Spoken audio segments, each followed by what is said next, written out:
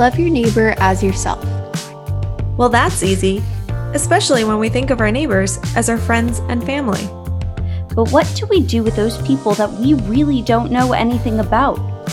The Human Family Podcast hosts conversations with guests from local religious and cultural communities to explore a more complex narrative of who our neighbors are in the greater Santa Barbara area.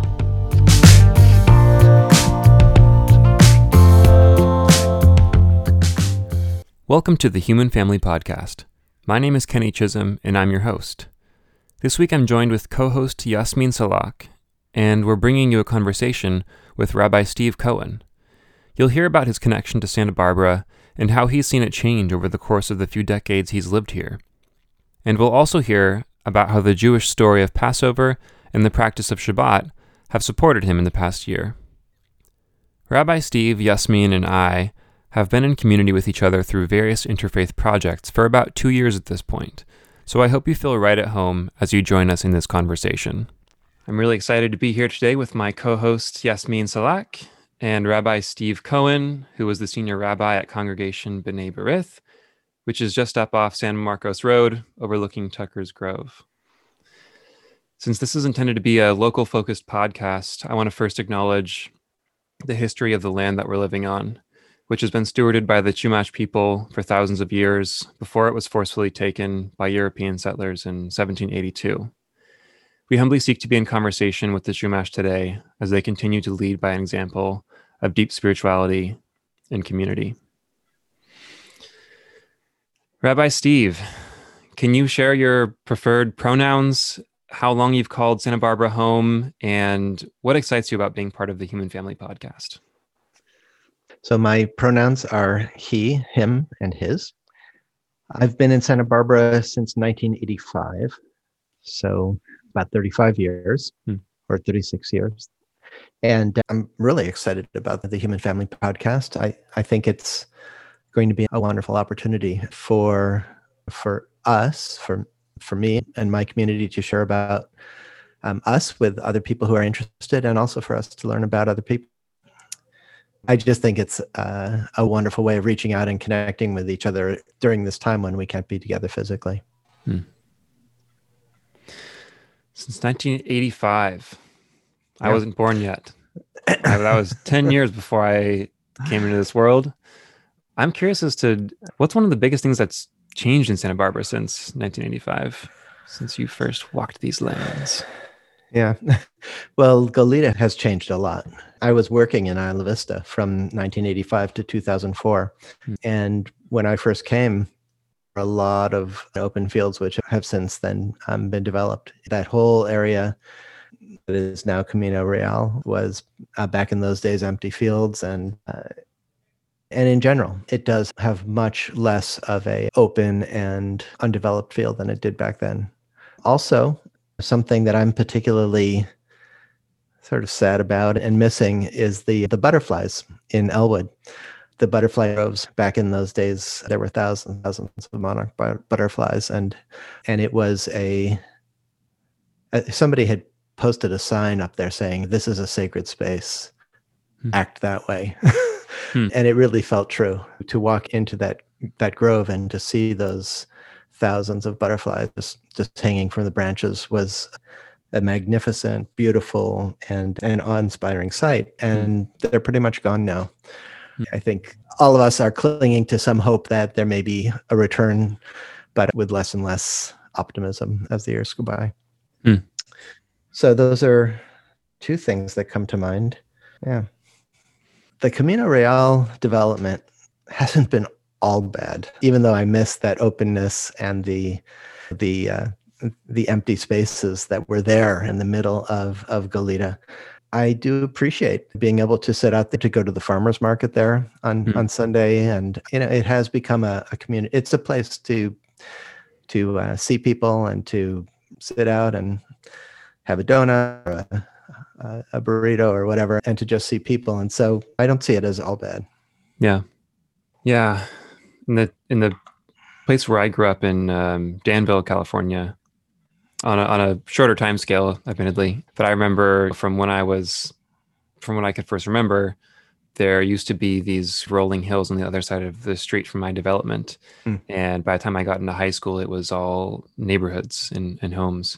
I remember thinking that was so strange, and it kind of got pushed out, further and further. And because we used to be on the edge of the openness, but then that's changed. But. Yeah. One happy story that my family and I were part of is that the Elwood Bluffs, which are between the area where we live in the Santa Barbara Shores area, and between Santa Barbara Shores and the ocean, there's these beautiful Elwood Bluffs, which is near where the butterflies were actually. But that area was slated for something like 300 houses. And there was a wonderful community effort and coming together of the city of Goleta and the university and the private developer. And they actually did a good thing and moved all of the houses over to near Hollister so that area would be open for forever. And that was a moment where I felt like, okay, it is still possible for people to come together and make something good happen. I love that you mentioned the butterflies of Goleta because I was lucky to see them once 8 years ago during my freshman year at UCSB. And it was such a beautiful thing just seeing these butterflies just flying everywhere. It was almost surreal. And that's definitely one of my favorite memories of Santa Barbara. Yeah. And this was the time of year when they would come, sort of from between November and February. So right now in January, it was the best time to go and see the butterflies. And my wife was a butterfly docent, actually. She would, she would go out there for a few hours every week and would explain to people what they were seeing. Yeah. Time changes so many things, and things are always in flux. And yeah, that kind of brings you to one of my questions here. Over the course of a few thousand years, Judaism has had many expressions in our world as it's been shared by many cultural and ethnic groups. I'm curious to how you would locate yourself in the broad tree of Judaism that we see today, and what's something that you love about your own expression of Judaism? Well, it's a wonderful question. And I appreciate it, just the acknowledgement and recognition that it's a big tree with many different branches. I grew up in Rochester, New York, and so it took many years for me to come to feel at home in California. But now, after 35 or 36 years, I would describe myself as a California Jew. And that phrase actually has many different levels to it. For one thing, in terms of the Jewish diaspora, the wanderings of the Jewish people, it feels like California is at the end of the road. It's one of those places that is furthest away from the starting points of the Jewish people. And that's both it's a very interesting place to be as a Jew. It means that we're very far here in Santa Barbara. We're very far from the centers of Jewish history and Jewish life, far from Israel, far from New York City. Of course, geographically, we're not that far from Los Angeles, which is a big Jewish center. But I think, as we all know, Santa Barbara is quite separate from Los Angeles. So anyway, I don't have them in front of me and I don't have them memorized, but I've actually written a couple of poems about being a California Jew and the experience of finding oneself very far away from one's beginnings. And so there's a feeling of being in exile and, well, being in exile, but also being in a place where there's a lot of freedom to choose the way to express one's Judaism. And when you're in an old Jewish community that has been established for a long time and families and institutions have been there for generations, there's less flexibility in those kinds of settings than in a place like this where we're all free to, we have to create whatever it's going to be. So I see myself as being in a position of needing to be a connector for Jews back to the sources of Judaism, to the centers of Judaism, but also to work with people to empower them to create whatever is going to be the Judaism of the future. I guess that's a little bit of how I locate myself in the Jewish tree. Yeah. I think I can relate as being Muslim in Santa Barbara. I feel the same way where our community is very removed and it's relatively much smaller. And I mean, there's pros and cons to it. Right. The cons are it's not an established community. You feel like you yourself have to put in the work to create the community. I feel like my community has struggled to bring in like scholars that we want to learn from just because we're so far away. But a beautiful thing that I found being in a smaller community that's really removed is that we've become this really nice, tight-knit community. And you really get to know your neighbor in a more intimate way as compared to living in a much larger community where maybe you just like know your family. Mm-hmm. Absolutely. Absolutely. And I do want to say, Yasmin, that I've been very moved by all of the contact that I've had with our local Muslim community and have been fascinated really by the way that even more than our local Jewish community, that the Muslim community is so international. And I remember coming over to the New Islamic Center on one of the celebrations and seeing just all of the different dresses from all over the world. And in some ways, Santa Barbara, the Jewish community of Santa Barbara also is a very international place. You wouldn't necessarily expect that in a relatively small place. But, we've got Jews here from all over the world, really. People who grew up in Russia, in South Africa, in Chile, in Mexico, Cuba, Israel, Iran. And that's another thing that's kind of distinctive about being a Jew here in Santa Barbara is it's a very rich mix of people from all over the place. Yeah, I mean, that is surprising, especially because we are a smaller community, how diverse it ends up being. And I think also like you kind of reminded me about also one of the great things about being a smaller Muslim community is as compared to bigger Muslim communities that are just so busy with their own community, because we're a smaller community, we've had a lot more opportunities to interact with other faiths of Santa Barbara. And so I've always been so thankful to interact with you and the people of CBB. And I think that wasn't something I experienced in other Muslim communities from where I grew up, but because ISSB is much smaller, we've found ourselves to interact a lot more with people of other faiths. Yeah. Yeah. And I certainly never had met a Muslim in my life before coming to Santa Barbara. Yeah, and when you were mentioning the sense of being in exile, and how it's not just an idea, but it's something that we feel in our bodies of, wondering where home is and feeling like we're away from home, and yet, of course, this is one of the only homes that we've known, or maybe we've never lived in the place that we're thinking of as our kind of religious traditions home.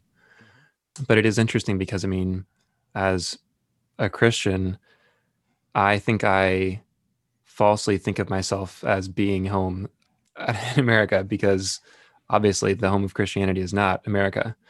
And the home or the roots of all three of our traditions come from a relatively, they all come from a similar area. Yeah. So it's just interesting to note that there is a sense that, that America is a Christian country, yet it was founded on principles of religious freedom, not specific necessarily. But home is something that's felt. And I think that's something that is hard to express. And even as we look in the Bible, and I'm not sure, but maybe in the Quran as well, but our stories are so often we're looking at these people who are navigating the world looking for home. And there's some sense of, while we're on the journey towards home, we also kind of find home in the communities that we're in.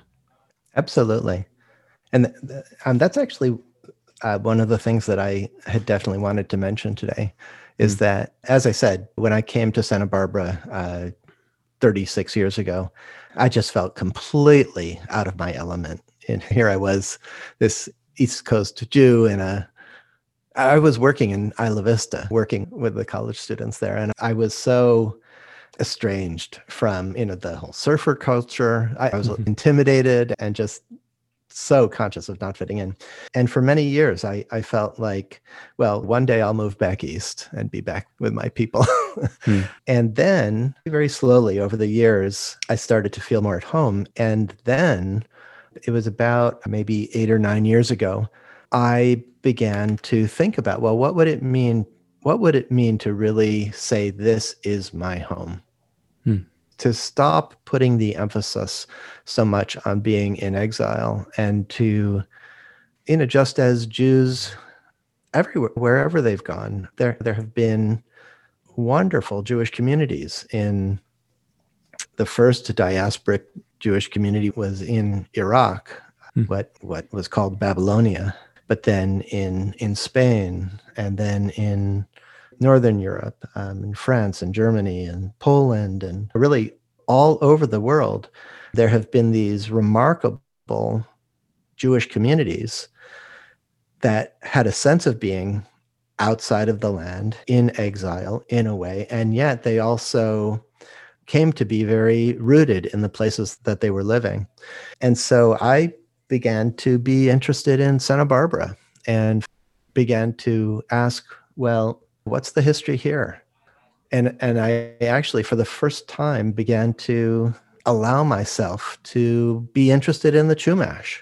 And I guess for many years, I had felt that would be something that I wasn't really allowed to do, to be curious about the people who lived here for thousands and thousands of years. And as you described so beautifully in your introduction, Kenny, and that has been a very fruitful and meaningful, and I think important way for me to start thinking about this. And what goes along with that is much more of a sense of responsibility for the land here, for the place, to know the history as much as I can, and to know the old stories of this place.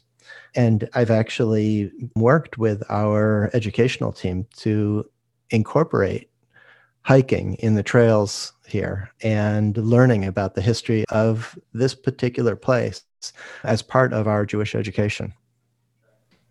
Yeah. I mean, I like that you talked about how, along with the idea of kind of a decision to lean into Santa Barbara as home, that meant that you learned the stories of this place. Yeah. And many of which there are beautiful stories and terrible stories of incredible suffering. I had never heard until just a few years ago the story of the uprising of the Chumash during the period between the end of the Spanish conquest here, or the time that this was part of Spain, and then when it was becoming part of Mexico, and that there's a whole amazing story about a Chumash uprising and the taking flight over the mountains, and then a group of soldiers going back and bringing them back. So it was that was just one example of a story that it was shocking to me that I had never heard that story after living here for 25 years or 30 years. So anyway, yeah. The longer I live here, the more interesting I find it. And really, the more in love I become with this place. And I feel like I'm entitled to love this place. And that is a good thing, to love the place where you live. Mm-hmm. Yeah, and there's kind of a sense that to maybe in a kind of a traveling mindset or something like that, we think of like a good engagement with a place as trying great restaurants and maybe visiting some historical sites, but that sometimes is not on the top of the list for people who are kind of traveling for fun.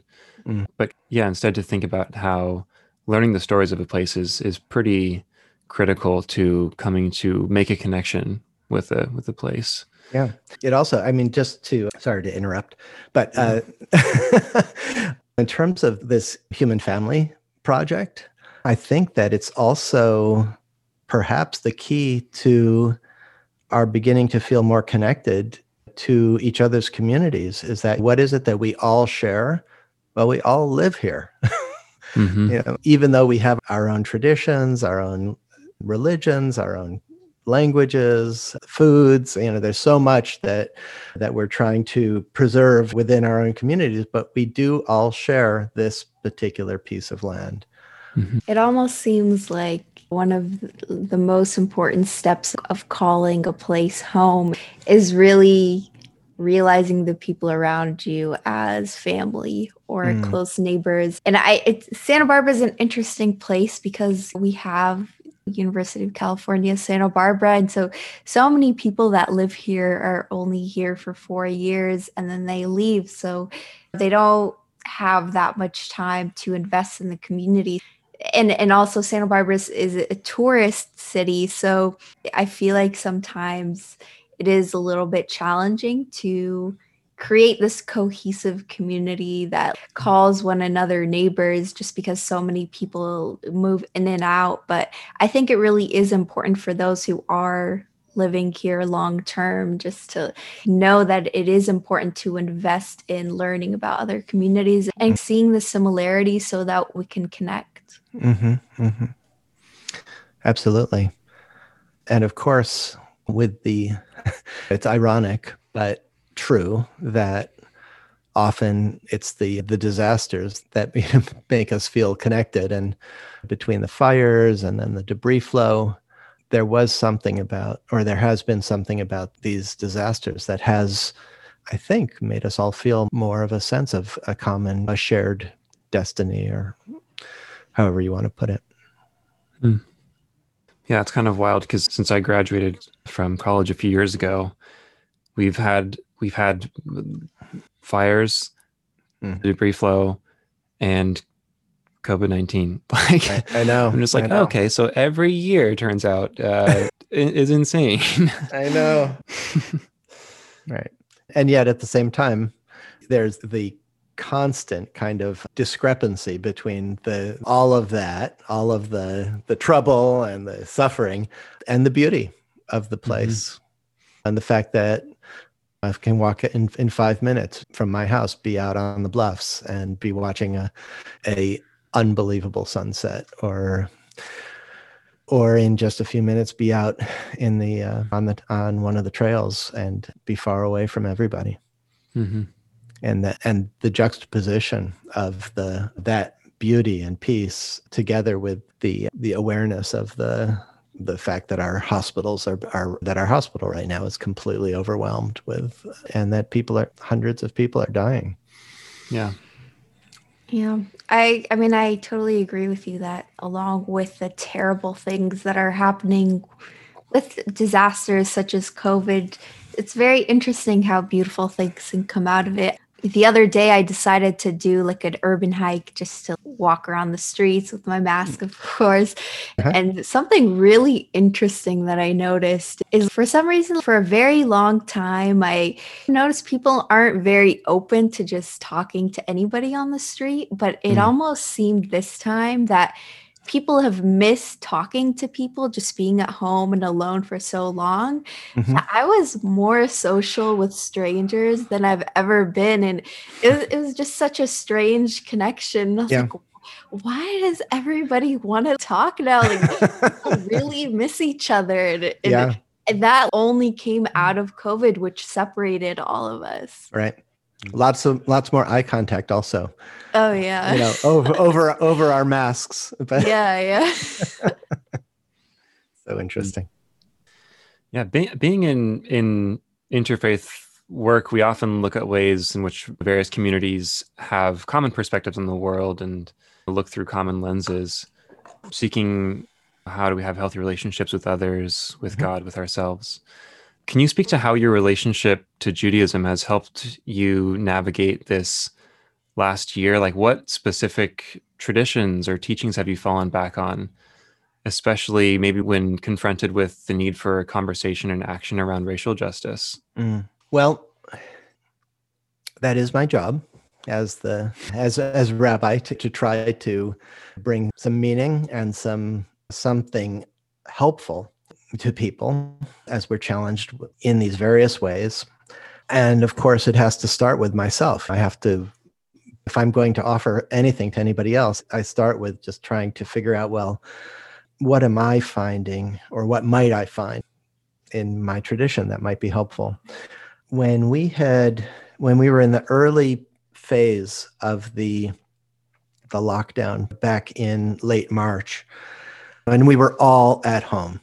We were all at home. Nobody was going out at all at that time. It's even a little bit hard to remember exactly, but it hit me. That was in the weeks leading up to Passover. And it hit me that story of the night of Passover, where the children of Israel were in their homes as the angel of death was passing through the land, was actually a story that in some deep way fit and described the experience. I began thinking more about that and trying to imagine what it was like to be in that story and to be in a house where there is death outside and you don't know really how long it's going to go on for, how it's going to end, and what you're going to find when you eventually do come out. And so just on the level of storytelling, I have found that there's something deeply meaningful and helpful about making a connection between my own, in this case, our own experience and an old story. And to understand, by making that connection between our own experience and our own lives and this old story, it suddenly helps to see what we're going through as something that is profoundly human and connecting to our own humanity. So that's one example of something that I have found helpful. Another thing, I'm actually sort of in my mind just going back through some sermons that I've given this year, because that's the way in which I process these questions. Is when I have to give a sermon, I know that people are out there waiting to hear, well, what's Rabbi Steve going to say? And it's a big responsibility. So it does force me to try to think as deeply as possible about it. So another sort of sermon that I gave that was helpful for me, and I think helpful for others also, was last spring when we had been in isolation for several months, and I was feeling so sad about a lot of things. I think we're all missing so many things, but I still am, but I was at that time particularly feeling so sad about not being able to sing with people. That's such a big part of my own and our religious life, is singing together. And I was missing that deeply. And I wanted to understand that as much as I could, and also look for what can I do to deal with my sadness.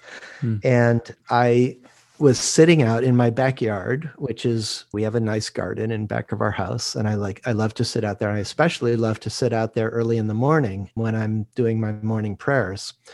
And I was sitting out there, and at dawn, the birds are just singing like crazy. And I thought, well, here's singing. I'm surrounded by singing. And maybe I can just be here praying with the birds, or, singing, praying with the birds. And that was a revelation for me.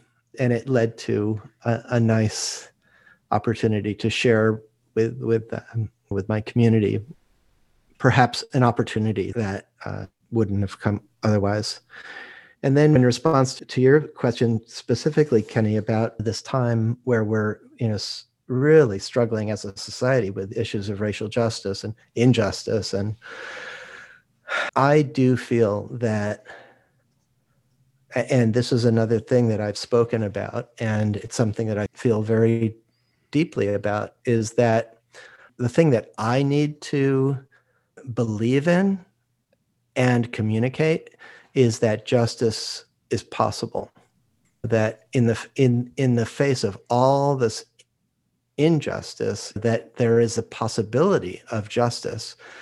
And what I understand that to mean is that it's possible for a group, a society, to go through a process of confronting and acknowledging the truth of injustice, and in this case, specifically, the truth of the history of the Black experience in this place, in this country for 400 years, to acknowledge the truth with as much honesty as possible, and then to figure out, this is what justice requires. It requires an honest confrontation with the truth, and then to work to come up with an appropriate remedy, which is not an easy thing to do, but at all,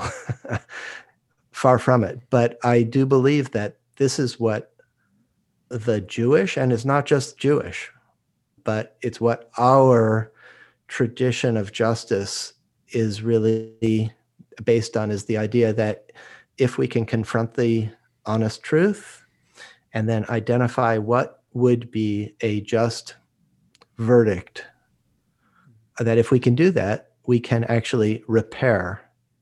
We can repair what's broken. And that notion of repair, you may have heard it. In Hebrew, it's called tikkun olam, the repair of the world. And that notion of tikkun olam is essentially our Jewish expression of the idea that the world is broken and that it is our job to work to repair what is broken. I find the idea of justice both inspiring and challenging. I look at examples in my own family. My wife, my kids are very involved in the struggle for racial justice. And I also look in our community and I see some very inspiring individuals. And I'm constantly looking for, well, what is my own part that I have to play in this? I really liked everything that you said, but what stood out to me is you saying that it's important to believe that justice is possible. Mm-hmm. And I definitely believe in that too, because I really feel that if we give into the idea that justice is impossible, that's just going to freeze all of our efforts. And everything that happened to fight racial injustice back in June, it was in part possible because of how COVID changed our lives. And it really forced people to slow down. And because of that, in a very unique way, people actually took the time to listen to Black voices telling us that there are these racial injustices happening right before our eyes. I mean, we're not that advanced compared to not so long ago. And I think just from a religious standpoint, as a Muslim, I know that it's not my job to pick when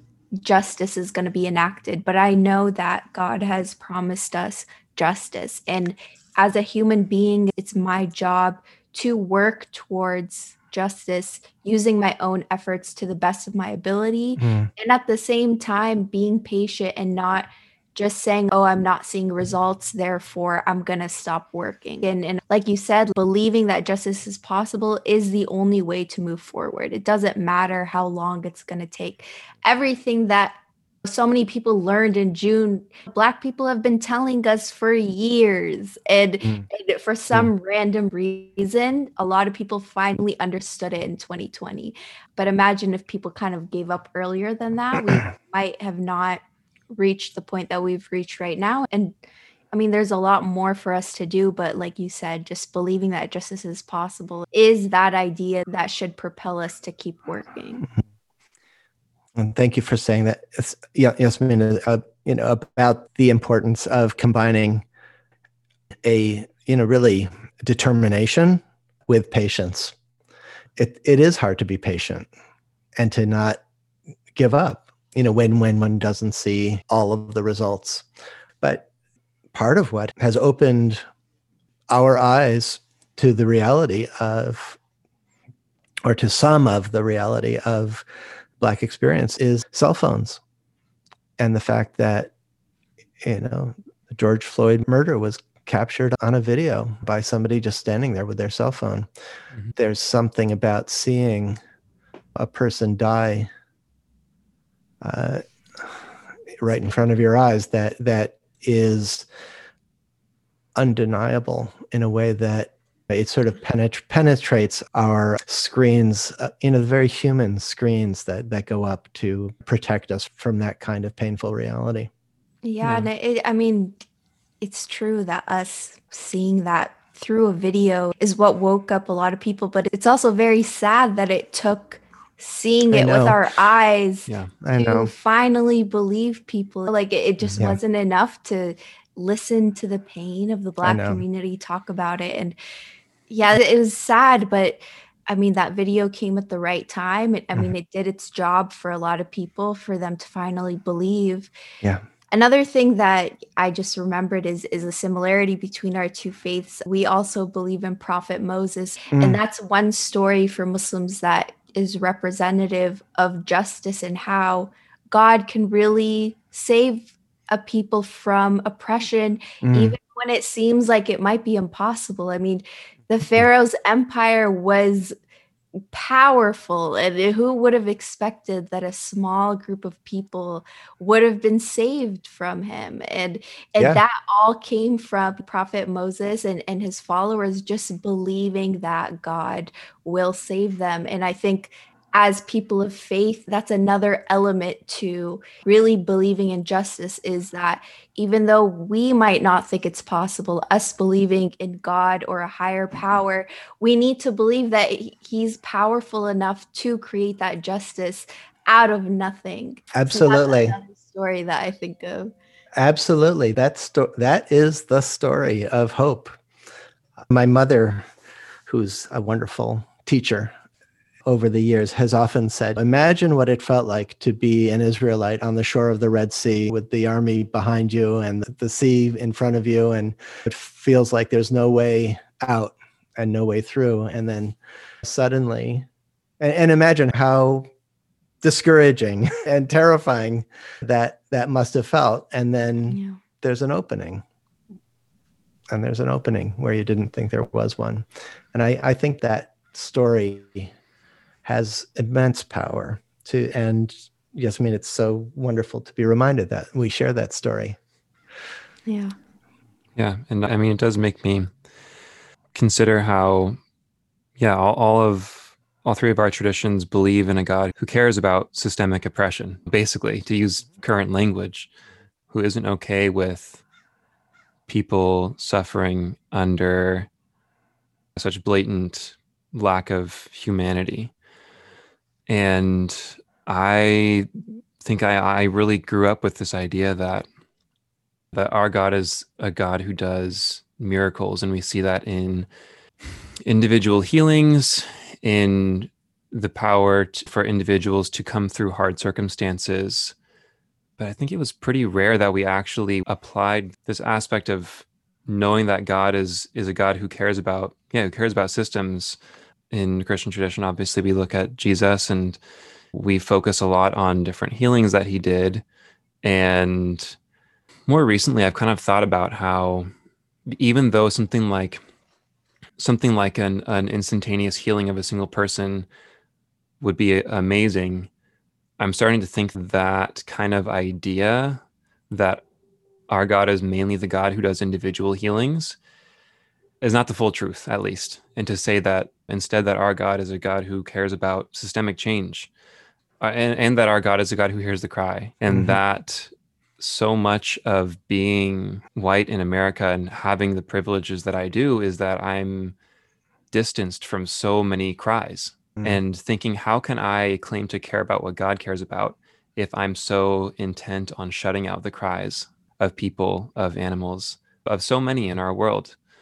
And that's a pretty sobering thought. That if I want to be confident that I know who God is, I need to be more committed to looking at what is true. Mm-hmm. It's a powerful teaching, Kenny. I also, when you were talking about being able to hear those cries, to hear all of the cries, just to relate it to an important, the central Jewish teaching is the 6-word, Shema Yisrael, which means listen, hear, O Israel, listen, all of you, listen, and that ability to drop the barriers and the screens and all of the things that we put up to protect ourselves from all of these cries. Because, and as I said earlier, I think that the screens are very human, very natural. It would be overwhelming to walk through life constantly hearing all of the suffering that's all around us. And yet somehow we are called to listen and to take it in and to respond at the same time that we can't allow it to overwhelm us. And I think what Yasmin said earlier about patience is so important. It also relates to what I was saying earlier about Santa Barbara history and how to be in this place, to hear the voices of all of the suffering voices over the centuries, and still at the same time to say, and this is my place. And I'm going to try as much as I can to hear all of the stories, the wonderful stories and the hard stories, the tragic stories, the voices that are all around us, and to take my place here and to be open to that all and to be responsible as much as I can be. I feel so grateful to so many Black content creators in this time. There's been so much learning and humbling because I can admit that I was definitely raised with a certain kind of white savior complex. And I think that makes sense because when the world seems mostly good, which is what I grew up with, being hidden from a lot of difficult realities, being able to be hidden from a lot of difficult realities, you see an issue and you immediately spring to it. You're like, oh my gosh, okay, like what can I do? How can I make sure that this gets fixed? And to be welcomed into a hundreds of years long struggle by Black Americans today is such a gift. And my first instinct in coming into conversation about racism in America was, again, okay, how do we fix this? And there's no way that ends other than burnout, needing some kind of urgent thing so that I can stop feeling uncomfortable about what's actually happening. But there's so much of what I see from Black Americans is a focus on taking care of ourselves, because this has been a very long fight. And there has to be attention to what a lot of people now call self-care, but to deep rest. And I would love to hear, the Jewish tradition of Sabbath is something that I did not take serious in my life until I started attending CBB more regularly. Certainly we talk about Sabbath in Christian traditions, and there might be a couple sermons a year that someone would say that, and I would usually think, oh yeah, I should do that. It is one of the commandments after all. Right. But it doesn't really work with our culture. No. And yeah, I'd love to hear a bit of your reflection on how Sabbath and deep rest has encouraged you and keeps you going. So yes, I would begin by saying, and I like to point out to members of my community that it is one of the 10 commandments. That's right up there with honor your mother and your father and thou shalt not murder. And I like to ask people, well, first of all, why does it even need to be a commandment? Don't we all just always feel tired? don't we always feel like resting? And I think that there is something, I don't know if it's in our culture or if it's something that's deeply human, because it has been a commandment for much, much longer, for 3,000 years. Mm-hmm. I think that there is something in us that doesn't want to stop thinking about. The Hebrew word for Sabbath is Shabbat, which literally just means rest. Mm-hmm. And one of the deepest ways that the Torah, that our scripture talks about Shabbat, is that it is explained in two ways. One is that it is a reminder of the creation. The biblical story of creation is that over the course of 6 days, God brings the world into being. And then on the seventh day, God rests. And that there is a missing element in the creation before Shabbat comes in. And I think that the missing element is its holiness. It is peace. It is relationship. All of these things. Shabbat is our day where we stop doing. We stop the work.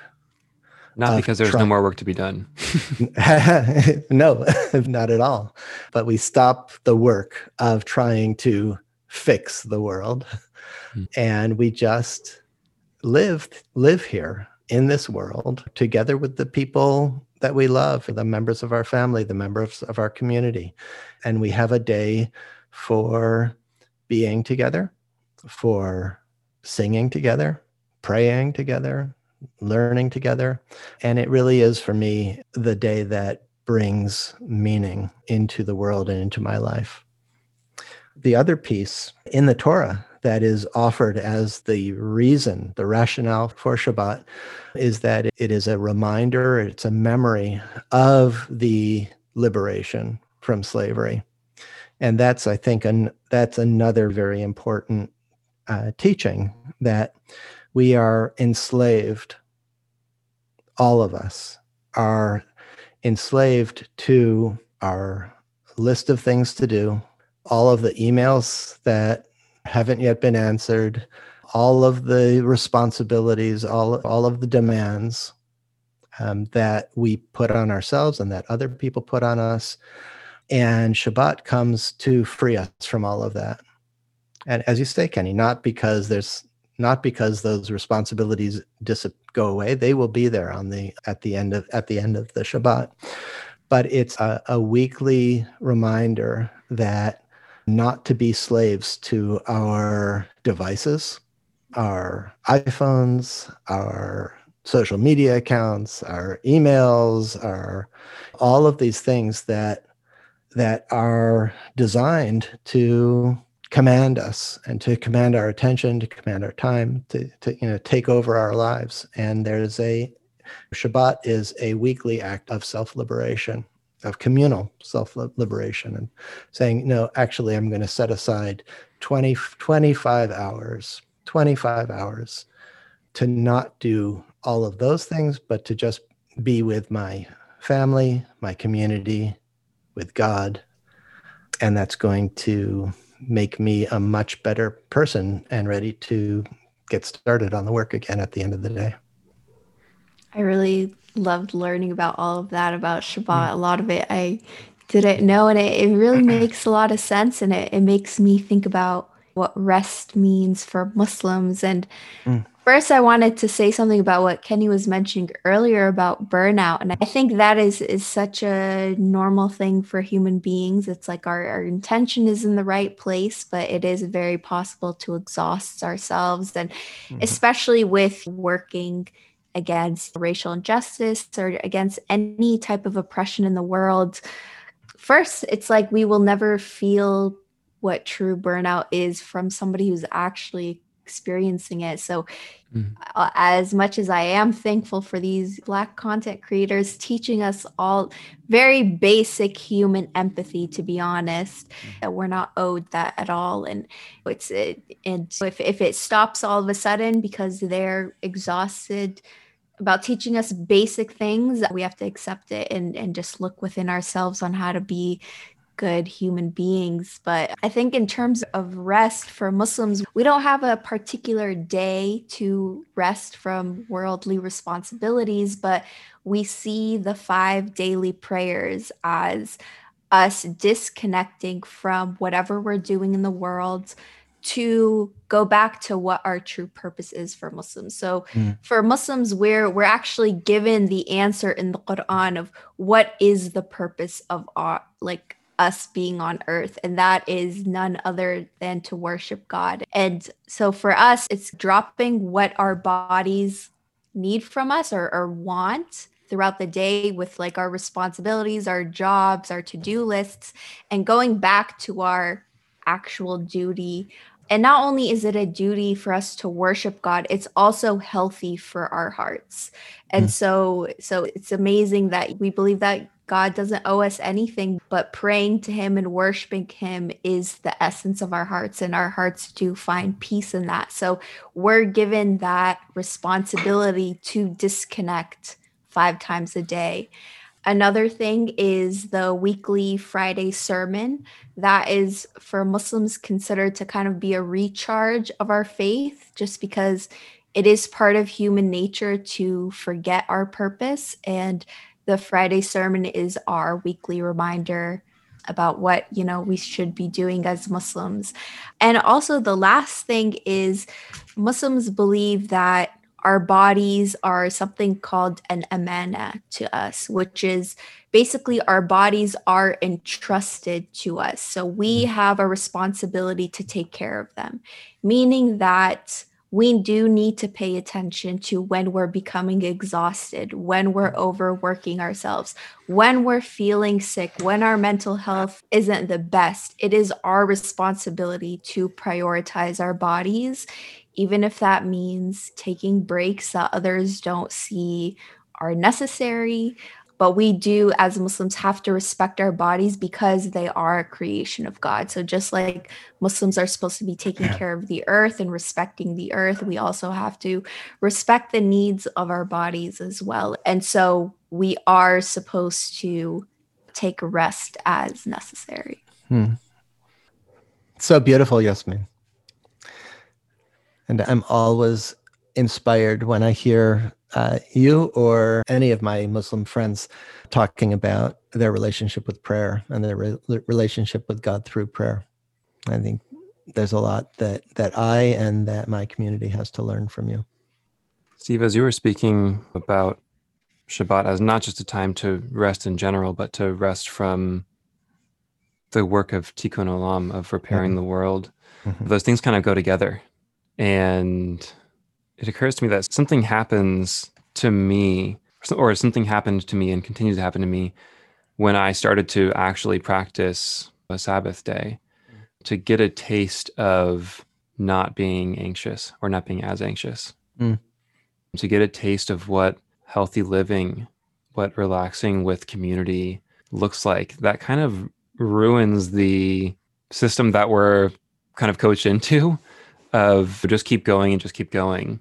And when you get a taste of that, it kind of throws everything out of whack in the best way. Because it's beautiful. And it's a time, like you said, to find or to return to our sense of meaning and purpose as being with each other and worshiping and praying together. As you said, Yasmin, these are our purposes. And I think whether intentionally or not, our social systems, to anthropomorphize a bit, don't really want us to get a taste of rest. Because I think it's when we're constantly moving that we believe that's kind of the way life goes, and that's just how it is. But like you said, we have to actually be told to rest. Yeah, like it's a commandment, and it seems like a weird commandment until you realize, you know what, I actually do need to be told to do this. Right. Or else I really won't stop. but that in between resting time, whether it be one day a week or praying 5 times a day, that in between we go for it. We give our effort to do our duties to God, to each other, and to the planet. It gives me a dream that someday religious people will not be seen as bigots who are set on not engaging the world or who are living in some alternative reality that has nothing to do with this world here, but that instead that religious people would be seen as people who fight hard and who rest hard. I hope that's not in general the way religious people are seen. Today is Dr. Martin Luther King Day, and I think that people know that his power and his inspiration was a religious power and religious inspiration. And yeah, I believe that people see religion as being a force that has great potential for both good and bad. Yeah. As I looking at youth, I think there is a lot of despair on what the meaning of religion is. And I think just like going off of a teaching in Islam, the Prophet Muhammad, peace be upon him, tells us that the Muslim who engages with the community is actually the better Muslim than the Muslim who hides away and spends all of his days and nights praying to God. And I think that's something very important to know, is that part of Islam, part of worship, is engaging the community, because Muslims believe that the earth is temporary and our forever life is going to be in the afterlife, after this life. However, that doesn't mean that we're just going to isolate ourselves and not care about what's going on here. And that actually it's better for us to engage ourselves with the community, even though the people around us might not believe what we believe, might not be doing the things that we're comfortable with, but it is important to engage, because in my opinion, that's the only way to not only be an example of a good citizen, which is in line with Islam, but also I think if you just isolate yourself all the time, you get into this tunnel of thinking that your way is the only way of being religious, and you miss out on opportunities where you're humbled by others and the good works that they're doing. And that's only possible when you interact with others. Yeah. And I'll say I do have hope that people will see religion as a force for good in our world. Being in interfaith circles and talking with people from other religions definitely gives me hope for that. That's one of the things that I'm really hoping will come out of the Human Family Project, the Human Family Podcast. I know when you said, Yasmin, that there's a lot of despair among young people about the place of religion, and I get that. And I know that it probably feels, to a lot of young people, it just feels like religion is just dividing people from each other, and it's not a way to help repair the world. But at the same time, I do think that people want the connectedness that religion provides to other people, to other people in one's community, to people throughout time. At least that's what I think about and talk about with the young people in our congregation. I talk about how lucky we are that we have this tradition that connects us to Jewish people all over the world and throughout time.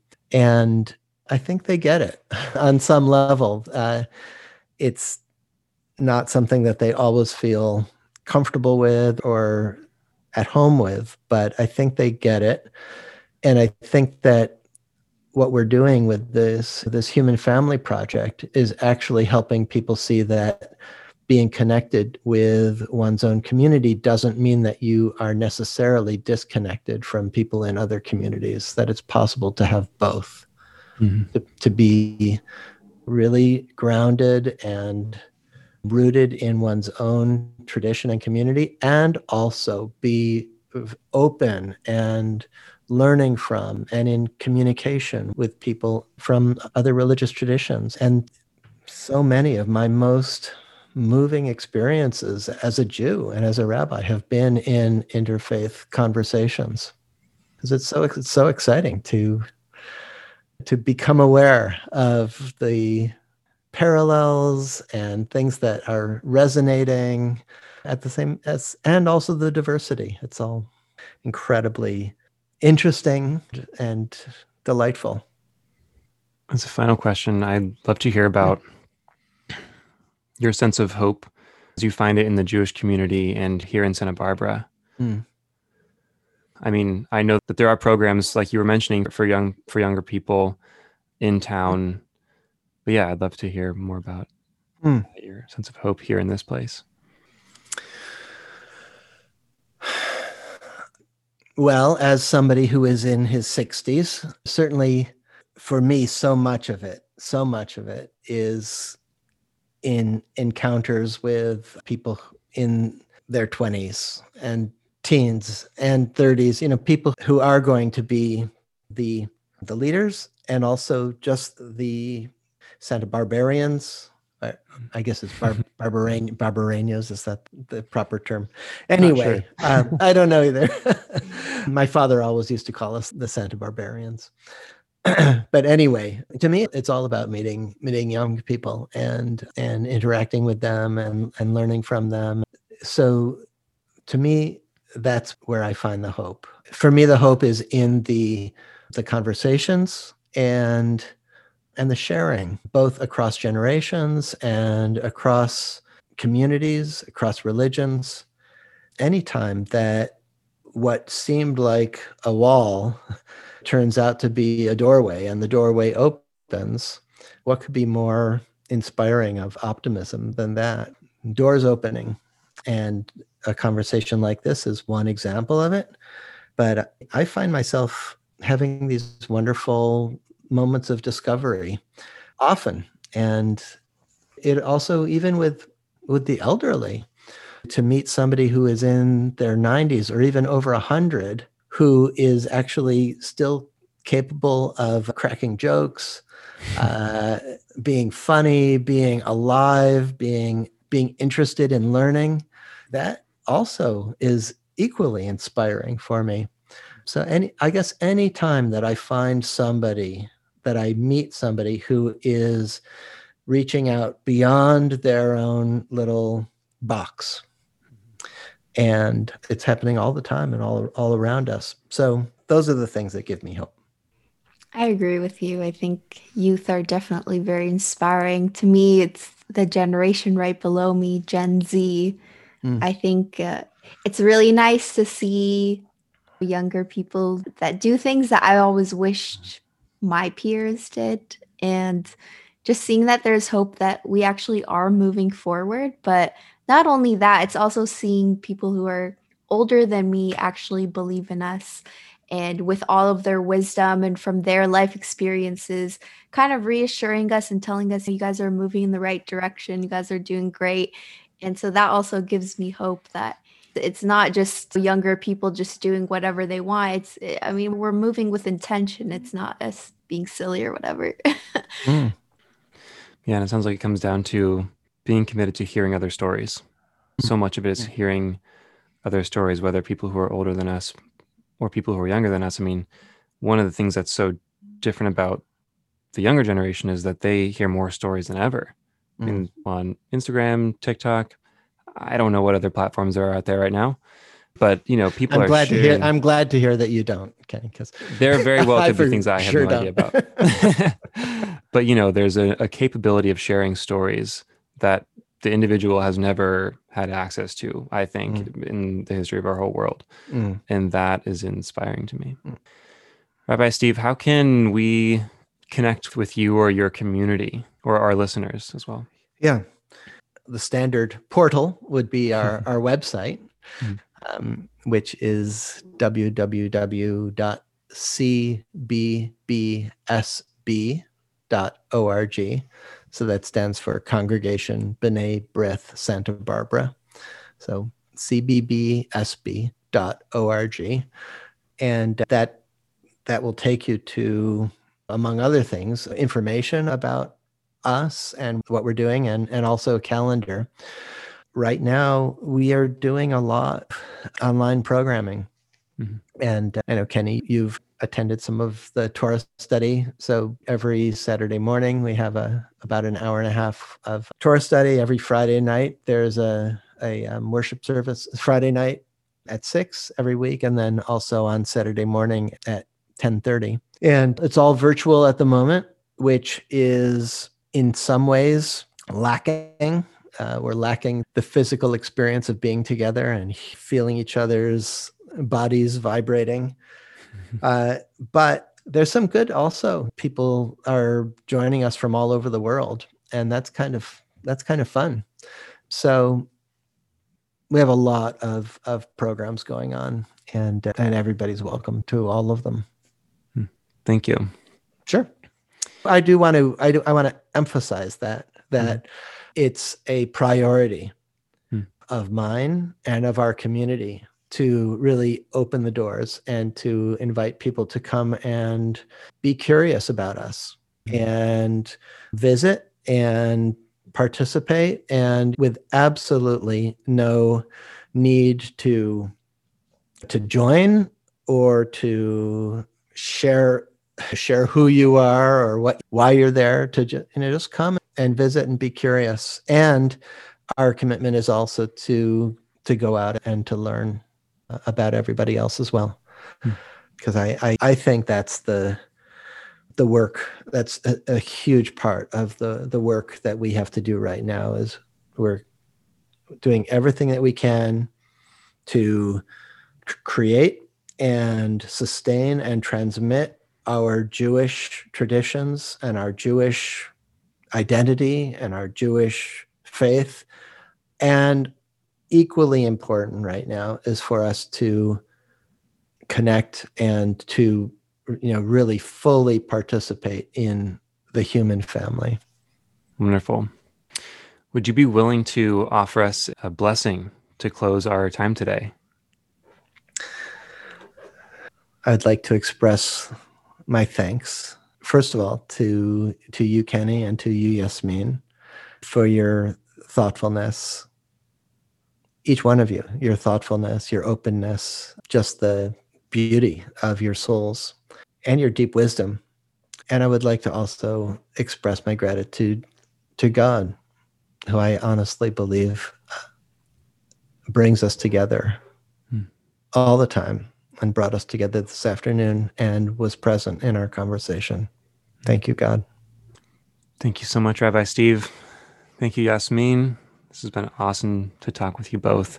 And I can't wait to show up at more CVP programs, because it's always such a joy to be there. It's always nice to have you there, Kenny. Yeah, thank you, And Rabbi. always wonderful to be with you, Yasmin. I look forward to many opportunities in the future. Yeah, it was great learning from you and seeing you again. And thank you, Kenny, again for organizing this. And yeah, really enjoyed it. My pleasure. All right, friends. Okay. Take care and have a wonderful rest of your week. Thank you. Too. Bye. Great, bye. Bye. Thank you for joining us today. One of my favorite things about having conversations like these is learning about what values my faith shares with other faiths. As a Muslim, justice is one value that Islam teaches me to uphold. Today, I also learned about the importance of justice in Judaism, and this gives me hope for a better world that is achieved by an interfaith effort. Next week, we'll have a conversation with Nakia Zavala, who is the Culture and Language Director for the Santa Ynez Band of Chumash Indians. Please subscribe to our podcast to see our latest episodes each week and share it with your friends. And always feel free to reach out to us at thehumanfamilypodcast@gmail.com.